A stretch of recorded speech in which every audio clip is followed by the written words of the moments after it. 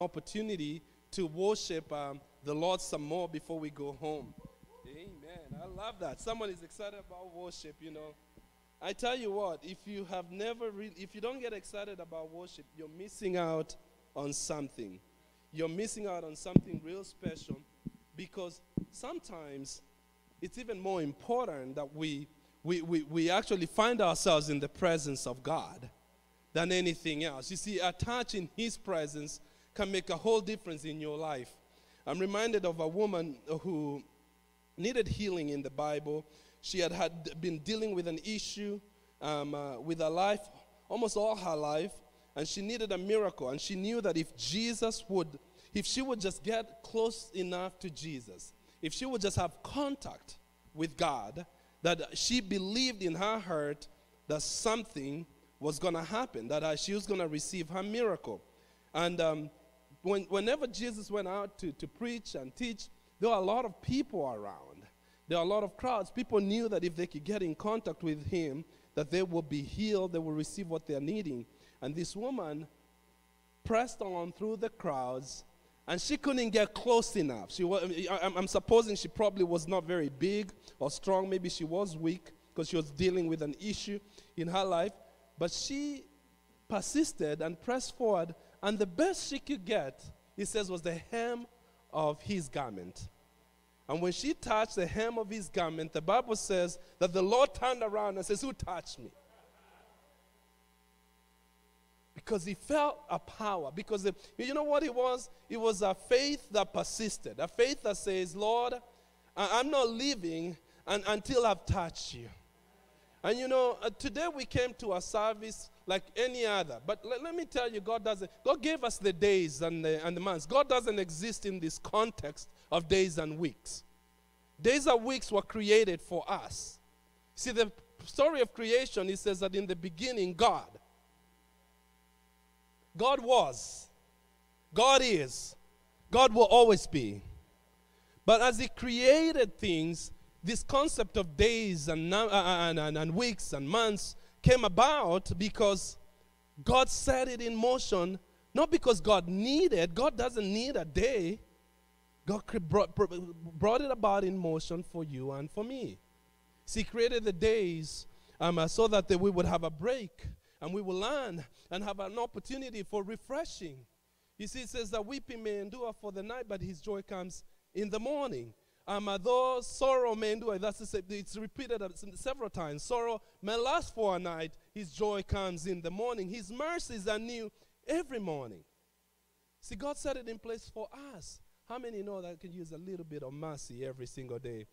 I think about every single hour, every single minute, I need mercy. We need mercy from God. So He created that for us. So today, November 11th, 2019, this is the day that the Lord has made. Don't take it for granted. And when we come together, we're not just singing songs to warm up and feel good. Our goal is to touch the hem of His garment. Our whole goal is, because worship prepares our hearts. You see, when we get in the Lord's presence, what's being said from His word grabs and does more for us than when we just come in casually. Mark chapter 4, that's where we're going to be speaking from. And I already started preaching if you haven't figured that out already. Mark chapter 4, not Matthew, Mark, the shorter version of Matthew. Mark and Matthew, they write the same things, but Mark tend to get to the point a lot quicker. I would have been more friends with Matthew, not Mark. I was like, sit down, relax, have a good time, So, Mark chapter 4. It says, once again, Jesus began teaching by the lake shore. And the title of the message today is Life Producing Seed. That's what I titled it. Get from it what you could. And once again, Jesus began teaching by the lake shore. And a very large crowd soon gathered around Him. So He got into a boat. Then He sat in the boat while all the people remained on the shore. He taught them by telling them many stories in form of parables, such as this one. Listen, Jesus said, a farmer went out to plant some seed. As he scattered across his fields, some of the seed fell on footpaths, and birds came and ate it. Other seed fell on shallow soil with underlying rock. The seed sprouted quickly because the soil was shallow. But the plant soon wilted under the hot sun, and since it did not have deep roots, it died. Other seed fell among thorns and that grew grew up and choked out the tender plants so that they produced no grain. Still, other seed fell on fertile soil, and they sprouted, grew, and produced a crop that was 30, 60, and even 100 times as much as had been planted. Then he said, anyone with ears to hear should listen and understand. Another translation says, let him who has an ear, let him hear. Later on, when Jesus was alone with the 12 disciples and with the others who gathered around, they asked him, what was the parable, what the parable meant? And he replied, you are permitted to understand the secrets of the kingdom of God, but I use parables for everything I say to the outsiders, so that the scripture might be fulfilled, that when they see what I do, they will learn nothing. When they hear what I say, they will not understand. Otherwise, they will turn to me and be forgiven. Then Jesus said to them, if you cannot understand the meaning of these parables, how will you understand all the other parables? The farmer plants the seed by taking God's word to others. The seed fell on the footpath represents those who hear the message, only to have Satan come at once and take it away. It says the seed on the rocky soil represents those who hear the message and immediately receive it with joy. They're not contending with it, they're not fighting it, they love it. They even will give the pastor a few amen, glory, hallelujah. Preach it, brother, you got it. But since they do not have deep roots, they don't last long. They fall away, and as soon as they have problems or are persecuted for believing God's word. The seed that fell among thorns represents those who hear God's word, and all too quickly the message is crowded out by the worries of this life. I call them distractions, the sideshows. There are a lot of sideshows that go around. You hear the word, you say, God, you know, I'm committed. God, I want this year to be different. I want to have meaning. I want to produce fruit for your kingdom. I want my life to have a purpose and meaning. I want to be all that I can be in Jesus' name. But then the sideshows begin to happen. The distractions of this life. Sometimes in big and small ways. Just life. How many know that life happens? And you cannot predict what happens in life. This is what's interesting. Is that none of us know even what would happen this afternoon. But how many know life happens? And these are the ones that says that life happens. When life happens, they get distracted. But all too quickly, the message is crowded out by the worries of this life. In Matthew chapter 6, Jesus talks about worry. He says, do not worry about your life. Don't worry about your life. Can you look at someone next to you and say, don't worry about your life? That's a word of the Lord from us. Because we have a tendency to worry. We want to know the answer. We want to know the outcome of anything that we put our effort in. We get worried all too often over nothing, and says, don't worry. If you're in Christ, if you're grounded in me, don't worry about your life. If your life is in Christ, then worry shall have no room in your heart. I'm not saying don't plan, don't work hard, don't do anything. No, it says don't worry. You're attempting to control things that you have no control over. And it will make no difference in your life when you worry. In fact, in that same passage, when he's giving that story, he says, how many of you by worrying can add one hair in your head? I used to have some of those. He says, don't worry. But he says, the problem, there are too many of us that hear God's word, but then the issues of life begin to happen, and we start worrying. We start worrying about our money, our health, our finances, our children, our job. You put a name over there, I don't know what keeps you up at night. We worry too much, and God says it's not going to help your life. He says your Father loves you. He already knows everything that is to know about you. He's got a plan for your life. He says, I know the plans that I have concerning you. They are plans to prosper you, not to harm you, to give you a future, to give you a hope.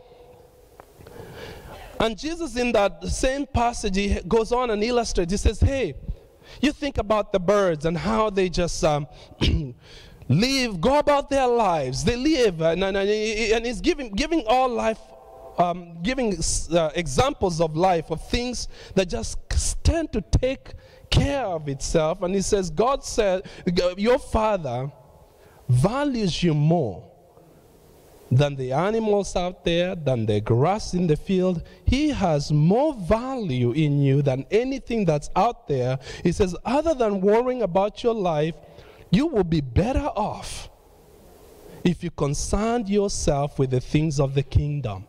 He says, seek you first the kingdom of God, and all these things will be added to you. He says, if you concern yourself with the things of the kingdom, because that's all Jesus ever preached, was the kingdom of God. You know, what did he tell his disciples when he came? When he sent them out, he says, go and tell people that the kingdom of God is here. That the kingdom of God is here. He says, if you're concerned about the kingdom of God, you watch and see how things in your life will begin to fall into place. You watch how things in your job, things in your family, your finances, things that you need will begin to come together.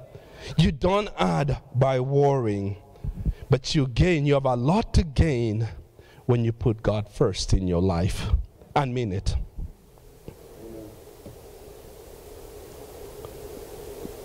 It says the worries of this life, the lure of wealth, verse 19, and the desire for things, so no fruit is produced in their lives. Verse 20. And the seed that fell on the good soil represents those who hear and accept God's word and produce a harvest of 30, 60, and even 100 times as much as was planted. See, in every seed, God's put a potential. God's put an ability for it to reproduce itself. If you go to Genesis chapter 1, the story of creation, God creates a lot of things. He says, let there be light, and there was light according to his word. And he creates the universe, the physical universe as we know it. He did all that by just a spoken word. And the galaxies appeared. Billions and billions, we know. Almost impossible to comprehend how great and majestic the galaxy is. And we know this in the physical universe. No beginning, no end. Impossible to wrap our mind around it. And in the story of creation, everything that had life, God puts in it an ability for it to reproduce itself. When he created the plant, he says he created seed-bearing plants. When he created human beings, he says, be fruitful and multiply. Fill the earth and subdue it. So everything that had life in it, God put an ability for it to reproduce after its own kind. In each of us, he puts life. In a spiritual way, when we came to Christ Jesus, God placed a seed, the seed of God in each one of us. But you know what's really telling about this parable that Jesus explained? There's several things, but one of the things that stand out to me is that the issue was never the seed. The issue was the ground that it was planted in. Because the farmer went about and scattering seed. Oh, that's not state of Nebraska, right? The guy on the Capitol sowing seeds, right? That's the image they want us to think about. The farmer goes out, but he says he had different kinds of results. Not that the seed was not good, not that the seed was wrong, it's that the seed fell on the wrong ground. And there's a principle here, just a deviation. There's a principle that you can see throughout the scriptures from Genesis chapter 1. I could dwell on that. I never even go past the first 6 verses. And we could talk about the seed principle. And it works in everything in life. It works in everything in life.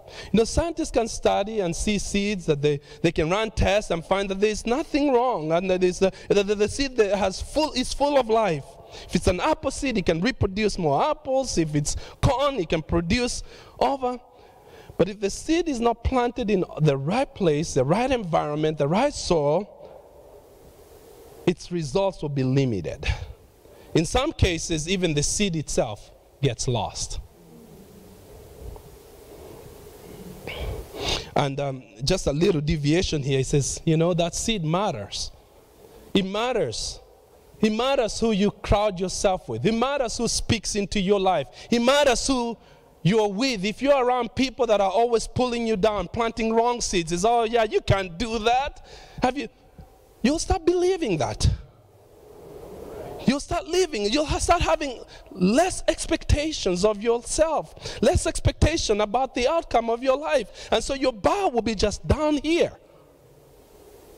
And you will live a mediocre life and look at the end and say, wow, what have I done with my life? That's why in Hebrews chapter 10 and verse 25, it says, do not forsake the assembling of ourselves together as it is the manner of some. In other words, don't get yourself separated from the people of God. Amen. Find yourself some people that spark your faith, that challenge your faith. I tell you, and when we look around, I'm going to tell you, you're not surrounded by perfect people. If you thought you were, I'm sorry to break it to you and bust your bubble today. You are surrounded by imperfect people. But God instituted us coming together because we challenge each other. We grow together. I learned from the way you walk. It says, man, I know you're struggling with this right now, but I remember when I did, or my friend was. But we're going to stand together and believe God. I know that you're going to go through this season. This does not define you, but it's going to end. I know it because I've seen it over and over again. You know, you hear that from the pulpit is one thing. It's another thing when another brother that looks a lot like you says, hey, I know what you're going through. I've been through that way. And I thought that I would break, but by the grace of God, I didn't break. I thought it would take me out. I didn't even have the strength within me to go through this, but somehow, some way, I can't even explain how it happened, but it says His grace is sufficient for you and His strength is made perfect in your weakness. I'm like, I didn't do it. I know it's not me. I cannot brag about this. I know the Lord saw me through by His grace. And I'm going to pray for you. I'm going to stand with you. I may not have the answers for you, but tell you what, bro, tell you what, sister, I'm standing with you. If you go down, you're not going down alone, because we'll come back up again. Though a righteous man may fall 7 times, he shall rise up again. Amen. It concerns me that the enemy has become such, he's mastered this, the distractions. And we are not as eager as we used to be in time past to get together with believers intentionally, to pray together, to stand on the word, to just fellowship. You know, going back to the story of creation, in the Genesis chapter 1, you could explain the days, the mystery of the days. We know it. You know, people in Bible times did not understand what we understand. Well, maybe they did, but there are some that did not understand why we have a day every day. why the seasons, right now it's fall and we know what's coming. I mean, I may not like cold weather. I may not like snow. I know I'm talking to her sister. I'm looking around. I don't see her because I'm going to go to Florida when it's cold. I know some of us don't like that, but we know it's coming. And it's all tied to just one simple thing of our position on this globe. And as it takes its trip around the sun, and the seasons come over, and we can explain this physically. We can explain the days. We can explain how we have approximately 30-day months. We can explain that. But the 7-day week is a spiritual covenant. In the first part of the Bible, it says, and on the 7th day, the Lord rested. God was so tired he had to rest. He did not. He was not tired. He did not need rest. He instituted the Sabbath. Because it's 6 days you shall work. And it's not in the legalistic kind of sense, because the principles teach us something. And that's why we have the 7-day week. It has no physical explanation for it. But God set it in motion when things started. And just like the parable we read of those guys that will hear the word of God and then life will happen. We get so distracted. We don't put the first things first. We think, oh, I can't do it today. Well, I'll skip for the next. And then I'll skip it for the next. And before you know it, you're really riding on empty and you have no idea.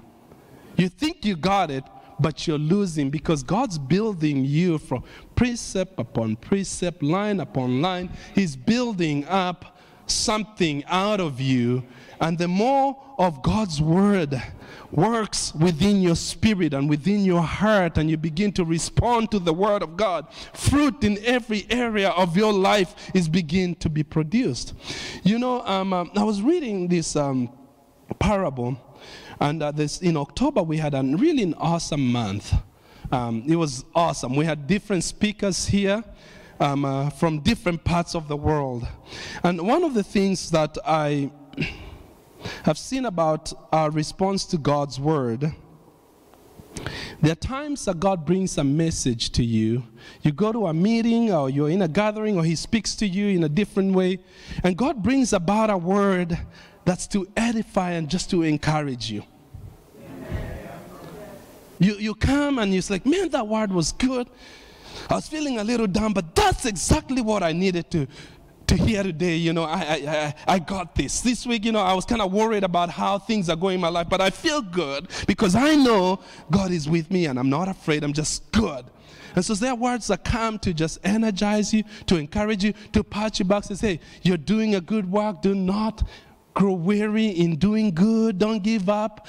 For in due season, you're going to reap a harvest. If you don't give up, just keep on doing good. Even when your good is not being appreciated, just keep on doing good. You're all right. Well, they don't see anything. They don't see my effort. They don't appreciate what I'm... No, just keep on doing good.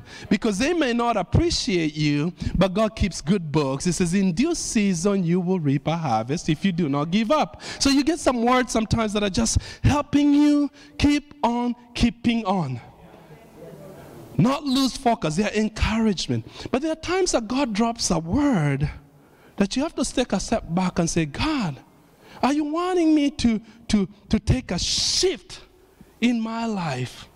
Words that are redirecting your focus, or words that maybe narrow your focus and says, I'm taking you into a new season, and for you to get all that I have for you in this new season is going to require singular focus.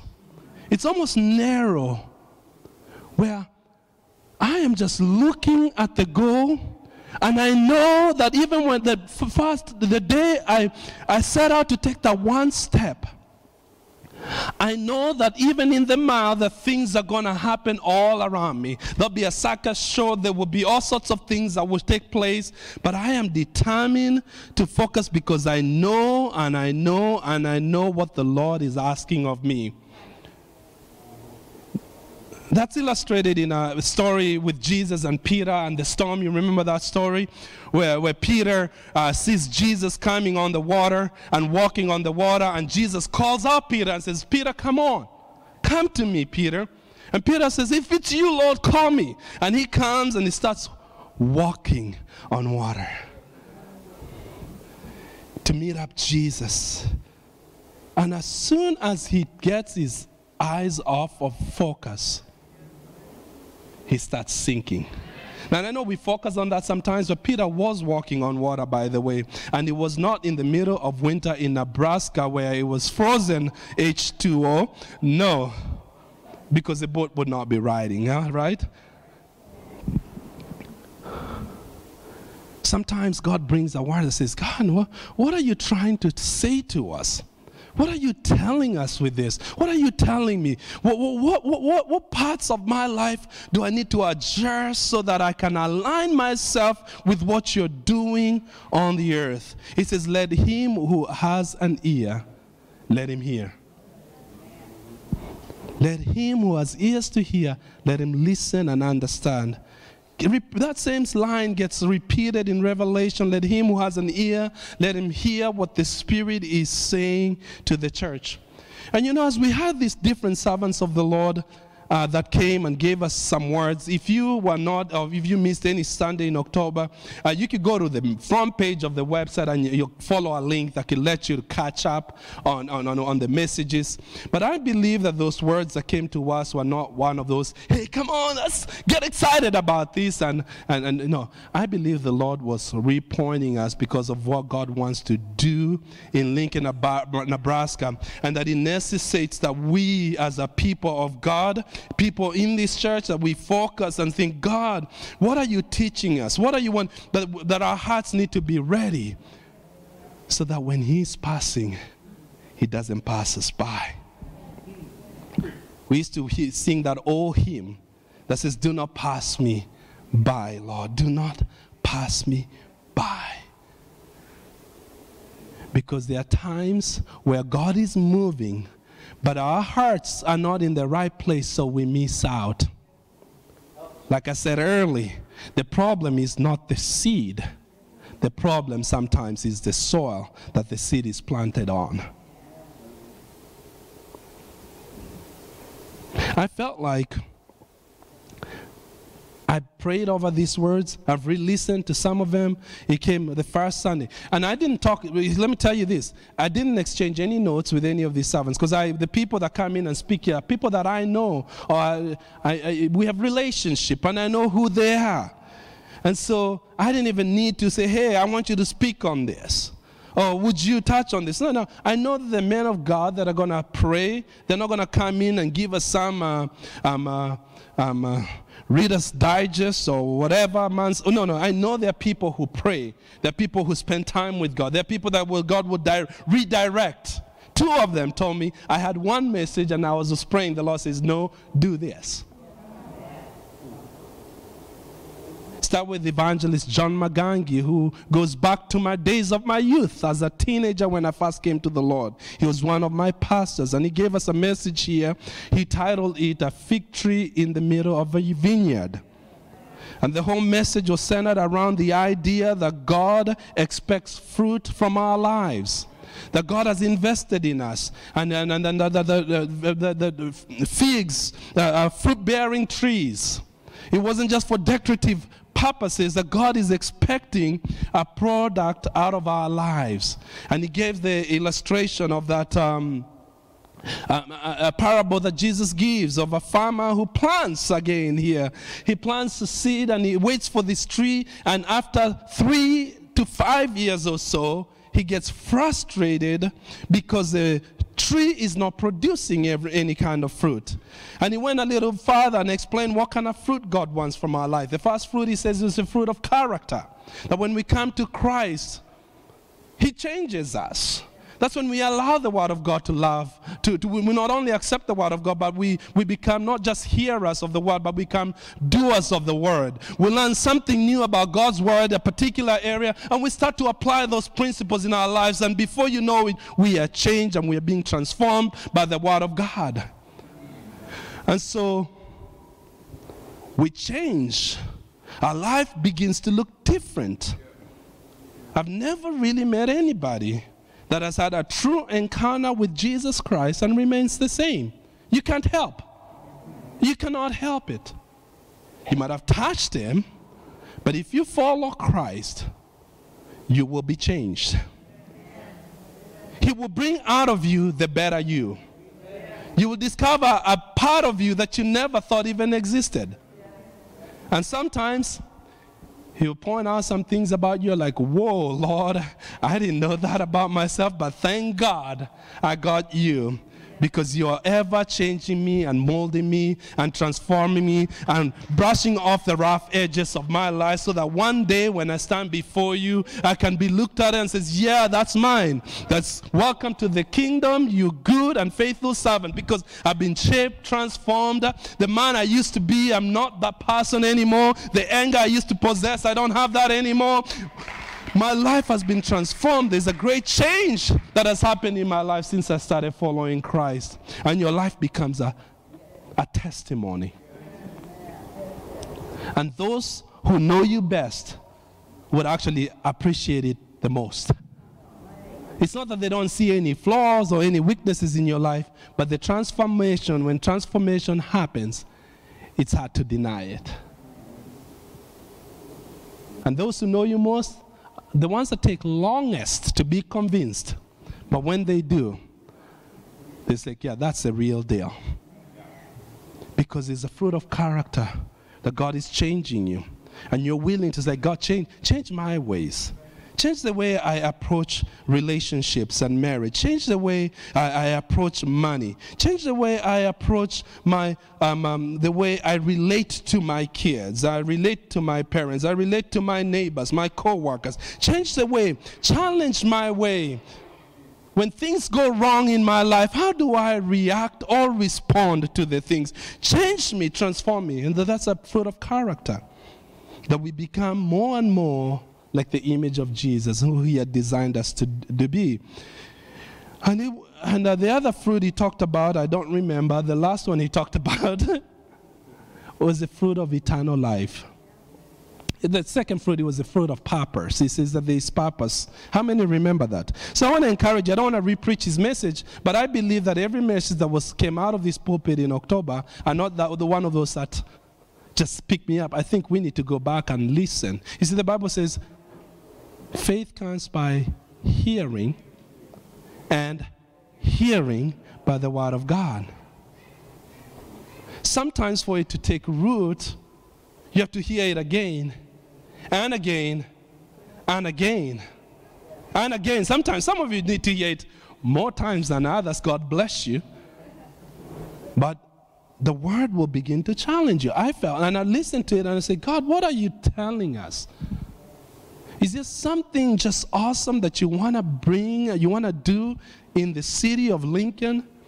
And you're revealing, you're giving us some tasters, and you're wanting to see if we would move into your plan. I say, God, thank you. And then we had Pastor Ransford Obeng from Ghana, who gave us the word about doing our best for Jesus. Don't hold him back. Don't give the Lord leftovers. Like when we have nothing left, you know. He says, let me pick on money. It's easy on this one. It's like I went through my budget. I paid everything I have. Do I have anything to give to the Lord? He says, that's the wrong way to look at it. You put the Lord first, and he's going to get everything else worked out. Your time. It's like, oh, well, I can't really do small groups. I can't really get together with other believers. I can't really come to church every Sunday. What do you expect from me? And you know, I want to put it into context of how much time that is. At the most, it's an hour and a half that we get together. But isn't it interesting that somehow, some way, it's become very hard for us to squeeze in and I have to get together with other believers to worship God together with one voice and hear His word. And also, not just that, but to also fellowship. Do you know it's not so much about, not only about what you get out of it, but also what you give into it. It's not just like, oh, well, they worshiped, and they were not hitting the keys today. Maybe you came today to just tell a brother or a sister to say, hey, man, so good to see you. I just always love being around you because you're a good man. Maybe you're just supposed, that's the best message that person would hear, not this one here. Sometimes the best message a person hears is one that's out in the lobby. Dan, so good to see you, brother. You're a good man, and I mean it, brother Dan. God's got plans for your life.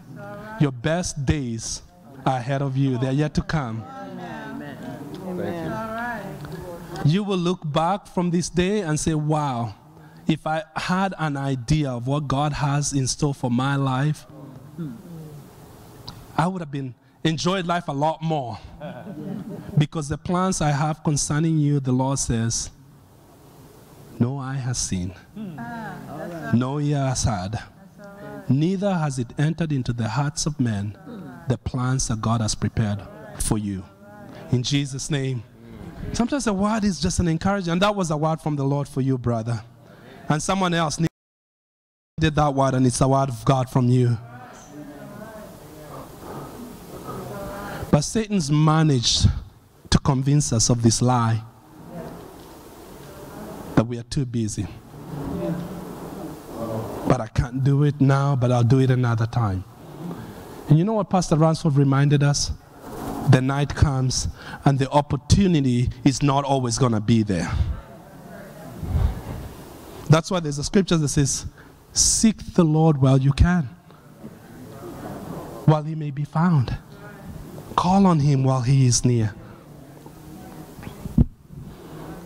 So I want to encourage you, church, to go back to those messages, because I believe that the Lord is wanting to do something through our church. And we'll talk a little bit more, because I believe the Lord is shifting us and is focusing us, and that God is going to see fruit out of my life and your life.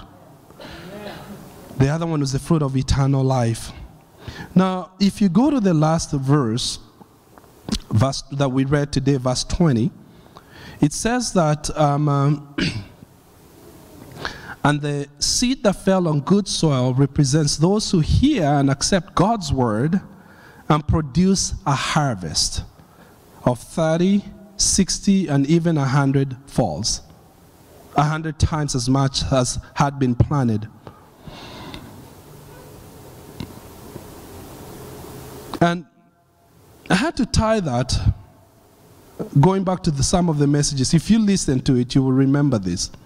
That evangelist John McGangy, when he spoke here, he said he was praying on the plane. You know, he said he was praying on the plane, just asking God, I'm going to be in Lincoln tomorrow morning, and what do you want me to tell? So he's praying up there, and he says that the Lord gave him. He even wrote it down. He didn't want to speak it and misquote it. He wrote it down.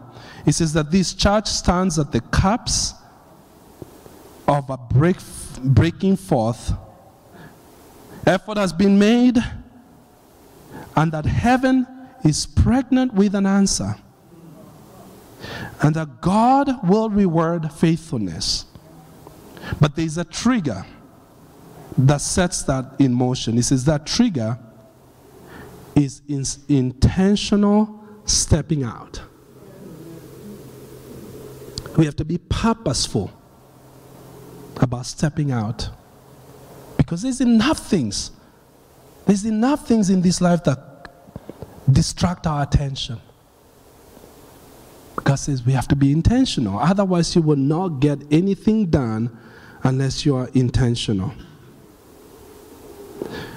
And so the Lord's been showing me some things, and I'm going to share in the next coming weeks of some of the things we could do that I believe will set us into capturing what God is trying to say. Second, I close with the scripture, and we'll do the rest later, because I'm excited to share this. Because what he said to me when I was looking at that message, there's one verse that says, Commit your plan to the Lord, in Proverbs it says, and he will help you succeed. That there are times we are praying and praying and praying and hoping and believing and wondering, and God says, you have a plan? He says, commit your plan to the Lord and he will help you succeed. And so I think the Lord's been clarifying a plan that we can intentionally, as a church, step out together and see fruit, especially fruit that produces eternal life. So I close with the scripture in 2 Chronicles 20:20. It says, believe my word and you shall be established. Believe my prophets and you shall prosper. You shall succeed. You shall be successful. And I don't want to take the word lightly. I don't want to be like the ones that had the seed planted. I want to say, God, what do you want us to do with the word? How many would like to see fruit in their life? Amen. I want to see fruit. And I believe the very first time in my life, as I quoted that scripture, I want to end with a story, and then we'll do communion. Not a big story, actually, just on how that scripture took meaning in my life. I've shared before how, as a 16, 17-year-old kid, I met Jesus Christ, and he changed my life. Changed my life, and I've never looked back on serving him. But I remember I started feeling a stirring in my life that maybe God has more purpose for my life than I realize. And how many have ever gotten a stirring in your life? You're like, God, I feel like there's more here. I just can't put a finger in it. I don't really understand, but I feel like there's more here. How many can relate to that? And it is like God, and we would have a ministry one time at our church, and it was prophetic ministry. And I got called out. And what amazed me is the very first time I got called out in a meeting and the Lord spoke through a servant of God and spoke a word to me. And to this day I remember the phrase, the opening phrase and everything, because it melted my heart, because God cuts right through what he knows. Because how many know God knows us better than we are even when we're very conscious and aware of ourselves? God knows us better than we know ourselves. I remember that he started speaking to me and looked right at me. I'm sitting there just like, God, I'm just in awe that I got called out. And the word started, is like, I've had my hand on your life, and many years, even before you knew my voice, I protected you. And that just sunk in a deep place in my heart that melted my heart. Because God knows everything. He knows your inner thoughts. He understands you more than anybody could ever understand you. And in just seconds, it's like all these thoughts and background, it's like a video flash that plays of all your life, and you realize that word is true. Because I know, even before I really knew who God was, that he had always had his hand in my life. He protected me from places that I could have gone. Even when I wanted to cause trouble, Lord kept me. I tried to jump out of a ravine or whatever, or the lake of fire, and the Lord snatched me. Because I know if it had not been for the goodness of the Lord, I wouldn't be where I was.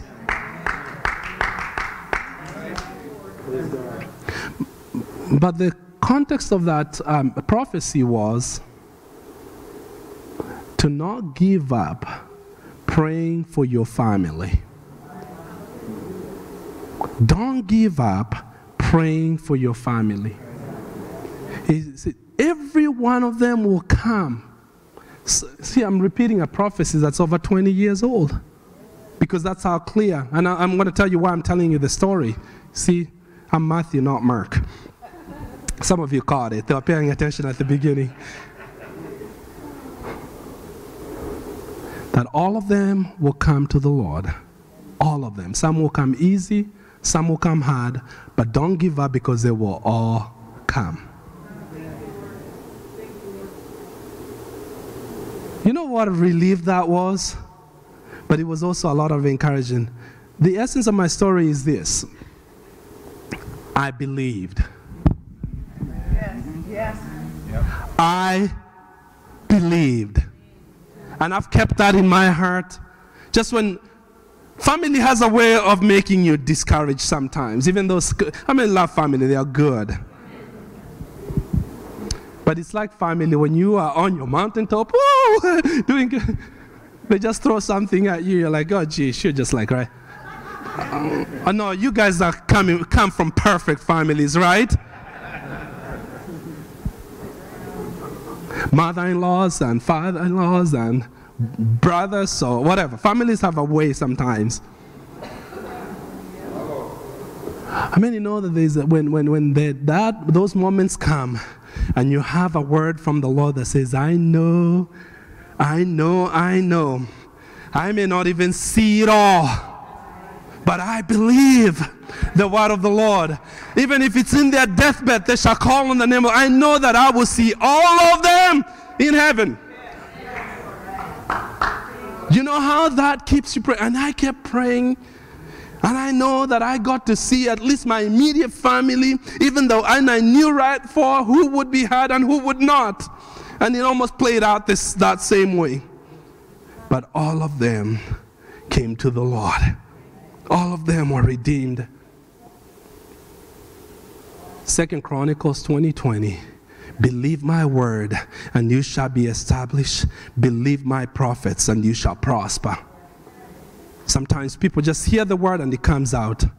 And the message today was, let's be the ones that are good soils, that when God plants a seed, he can reap 30, 60, 100 folds. In Jesus' name, amen. Did you receive something today? Amen. Amen. Would you stand with me? I'm going to pray right now. And communion team, would you come up?